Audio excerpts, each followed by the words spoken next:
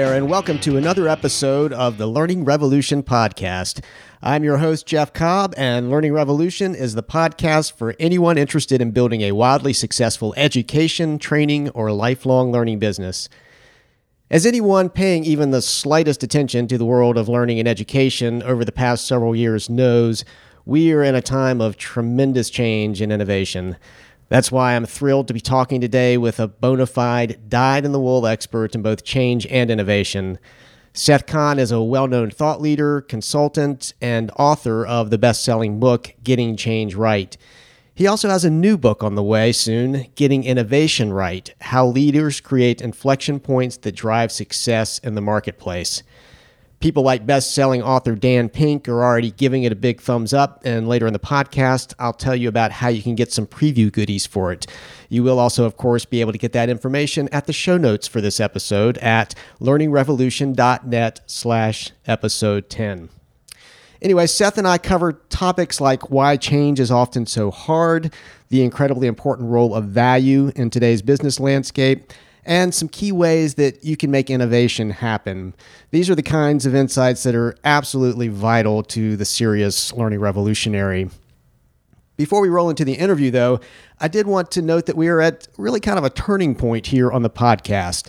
This is officially the last interview I recorded while writing the book, Leading the Learning Revolution. That, however, does not mean that the podcast is going to end. Far from it. I plan to keep broadcasting on a weekly basis, and I've already got some great new material lined up. Next time around, I'll be chatting with Harold Stolovich, who is the co-author of Telling Ain't Training, which, for my money, is one of the books that really absolutely has to be on the shelf of anyone who's serious about delivering high-value education experiences. I have other interviews lined up beyond that, but one thing I really want to make sure to do is to get your input. What questions do you have? What issues would you like to see me tackle? Who would you like to see on the show? To help it make it easy to provide that kind of input, I've recently installed a great tool called SpeakPipe on the Learning Revolution website.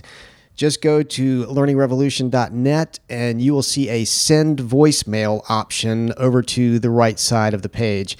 Just click on that and you'll have the option to record a voicemail right into your computer and then just zip that off to me.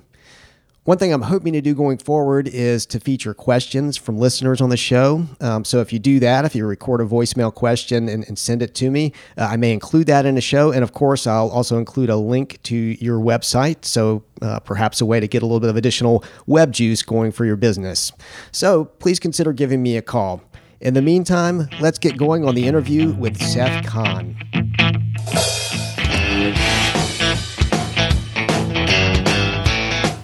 I am pleased to be joined today by best-selling author and widely respected expert on change and innovation, Seth Kahan.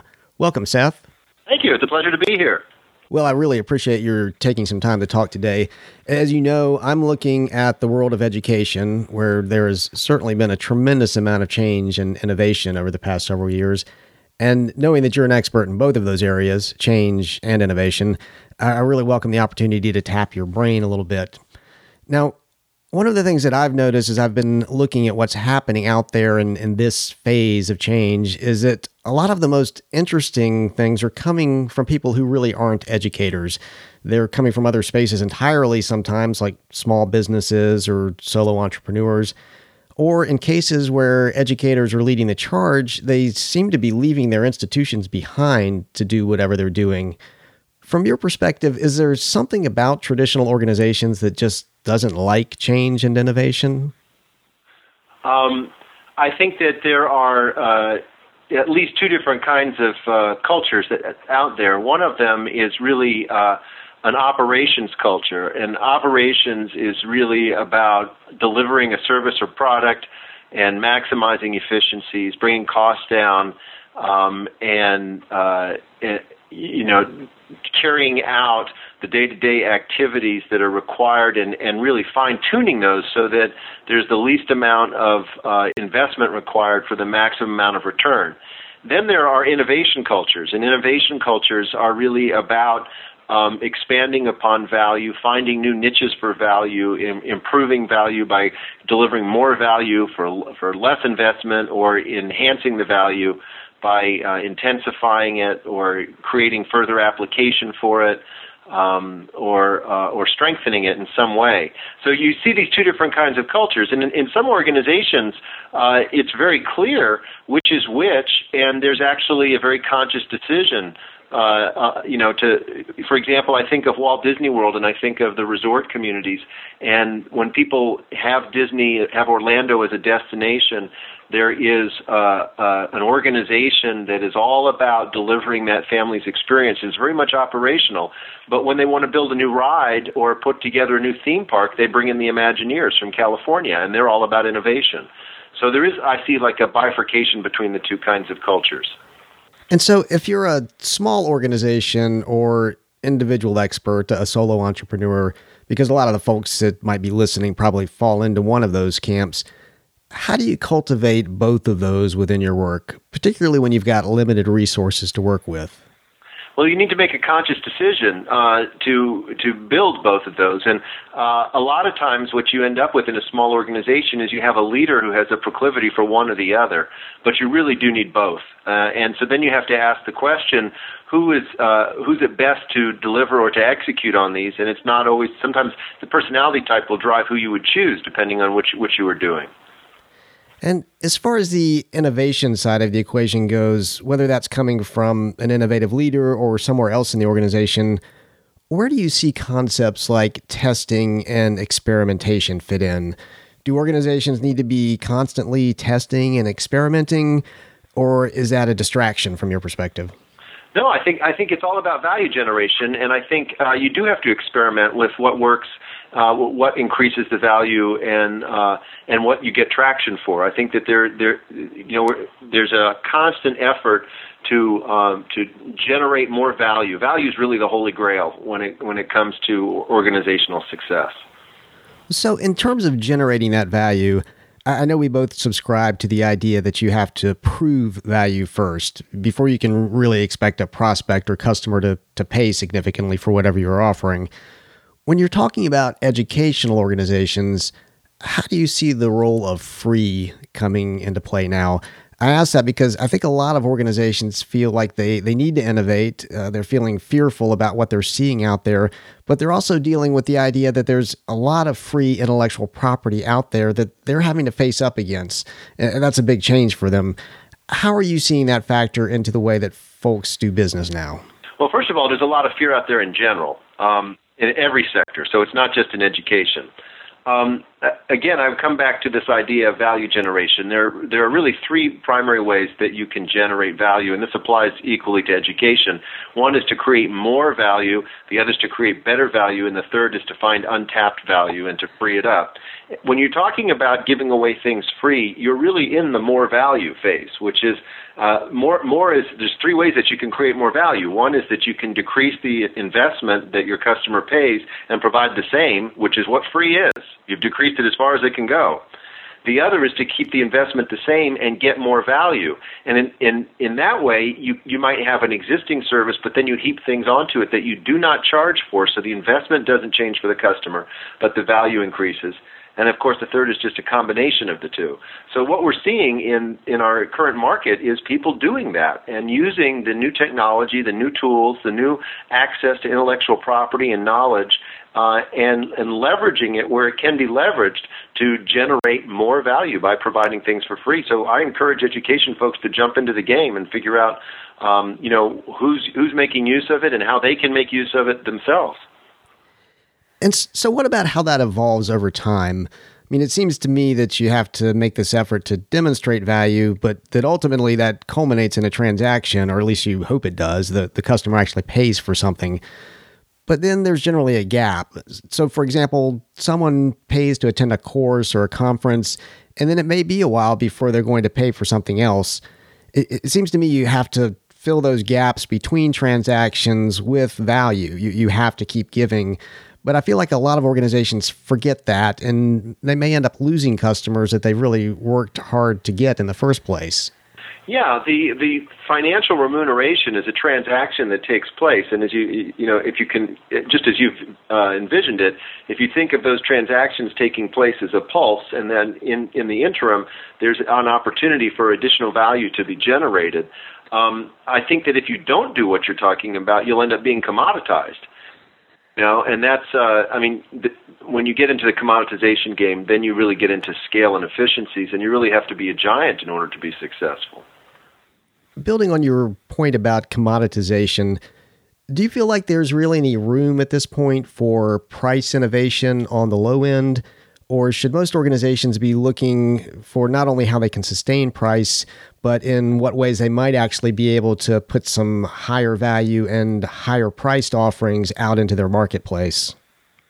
Yeah, those higher price, those higher value things are the things that are going to differentiate them in the market. If all they're doing is playing with the price at the low end, then they're headed towards commoditization. And the only way that you can really, generate the kind of profits that you need is really to operate on a much larger scale. So if you're a small organization, I think you're pretty much forced to go the value route. So then what do you see as some of the biggest opportunities for creating value? And specifically, to the extent you feel like you can speak to it, what do you see as key opportunities creating new value in the education marketplace? Well, there's a lot of really large opportunities. And one of the things that's so exciting about today's marketplace is that we're really limited only by the imagination. I'll give you an example of just four. One is what I'd call never before exploited synergies, where you have the possibility of partnering or putting your product or service in combination with another product or service that was previously impossible.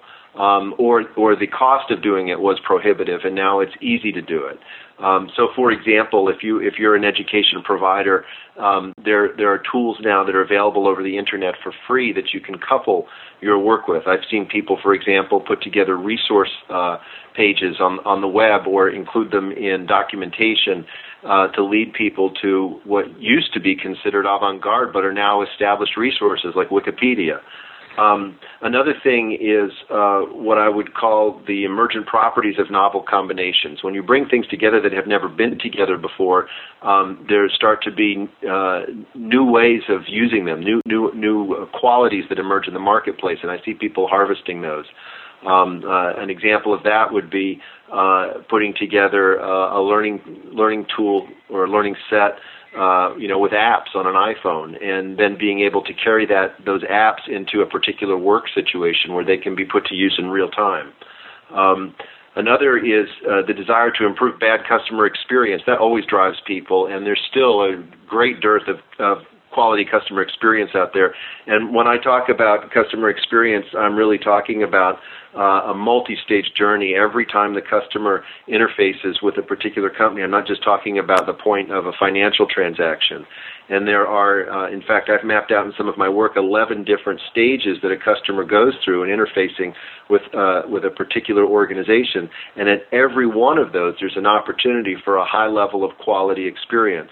And many organizations are still very much involved in what I would call customer service, which is responding to a problem that has arisen after the adoption of the product or service. That's only one of the touch points. There's 10 other touch points, and people who are paying attention to that typically tend to be leaders in their field. And the last one I would raise, and there's many more than these four. These are just four I'm picking out. Are changing market trends. So we're in an economy that's moving all around us, and there are things that are surging, things that are ebbing.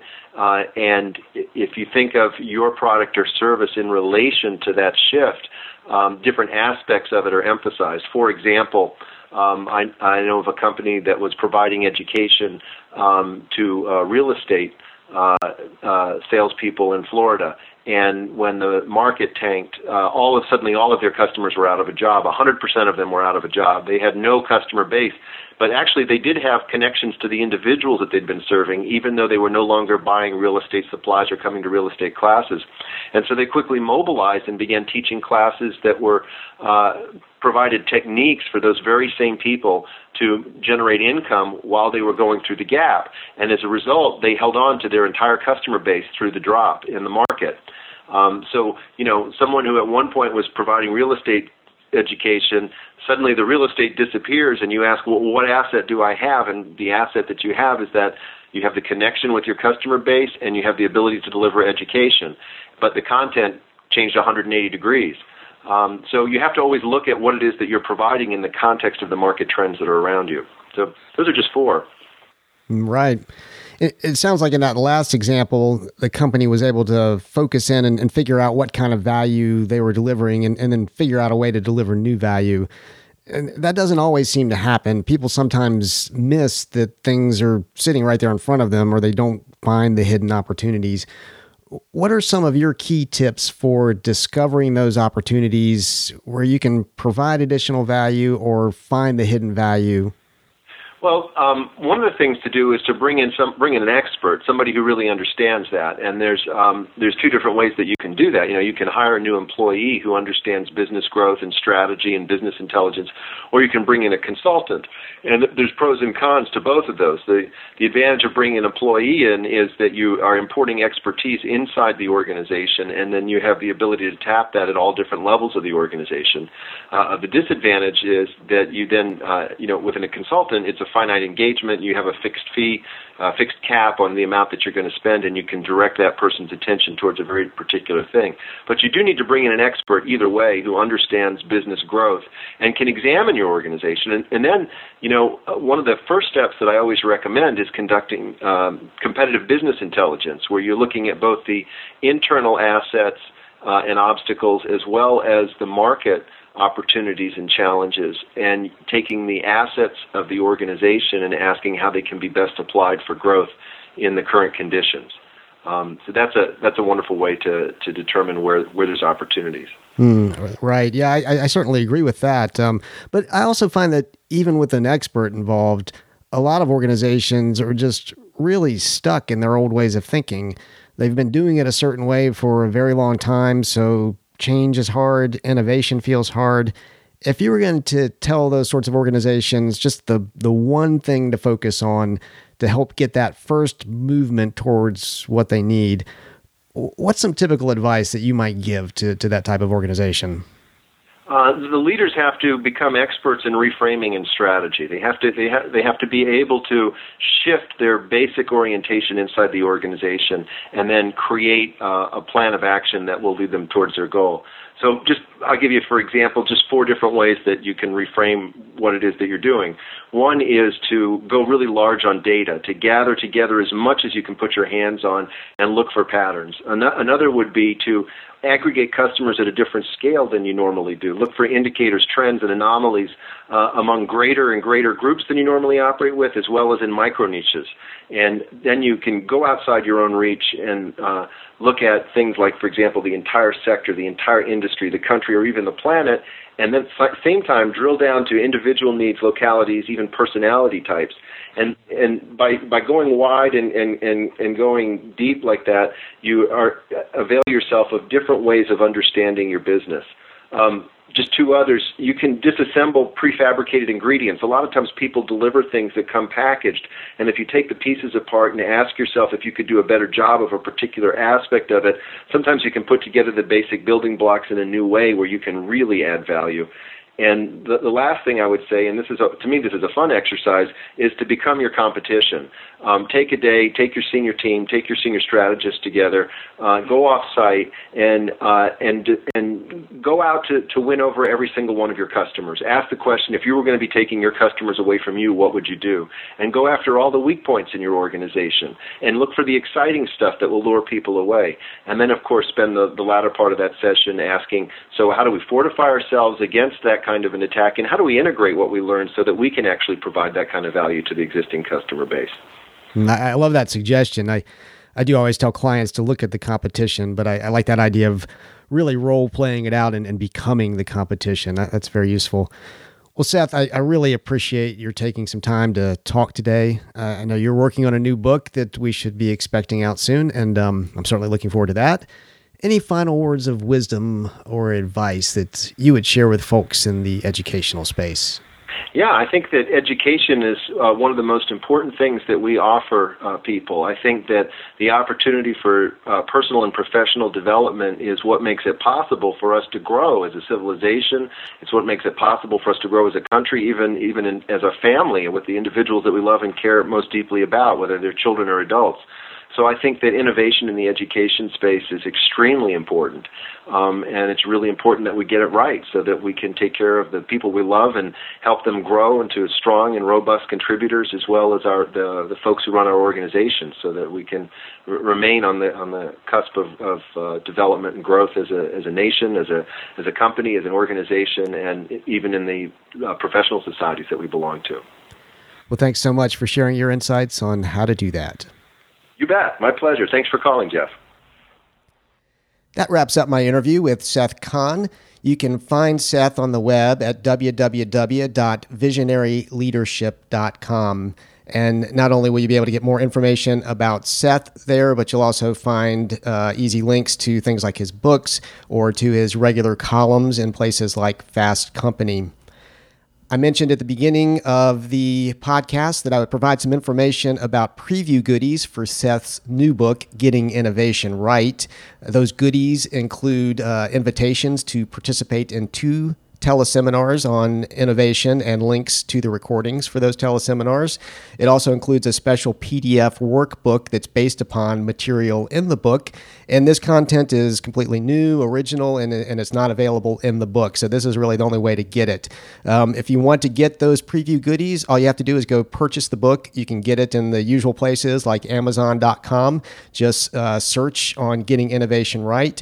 And once you've got your receipt from that, just forward that to giradvance@gmail.com, and Seth will make sure that you get those preview goodies for your pre-order of the book. You can also, of course, get all of that information, the links to purchase the book, the email address, and everything else in the show notes for this episode of the Learning Revolution podcast. To get that, just go to learningrevolution.net/episode 10. As we're wrapping up, I'd like to say that I am truly grateful for you taking the time to join me here on the podcast. And again, if you enjoy the podcast, it would be a really big help to me, and I would be forever grateful if you would consider doing a brief review of it on iTunes. All you have to do is go to learningrevolution.net/iTunes, and that will put you on the path to where you can do a quick review or even just give it some rating stars, and then hopefully you think it's worthy of 5 stars. That would be a big help. That's it for this show. This is Jeff Cobb signing off from the Revolution.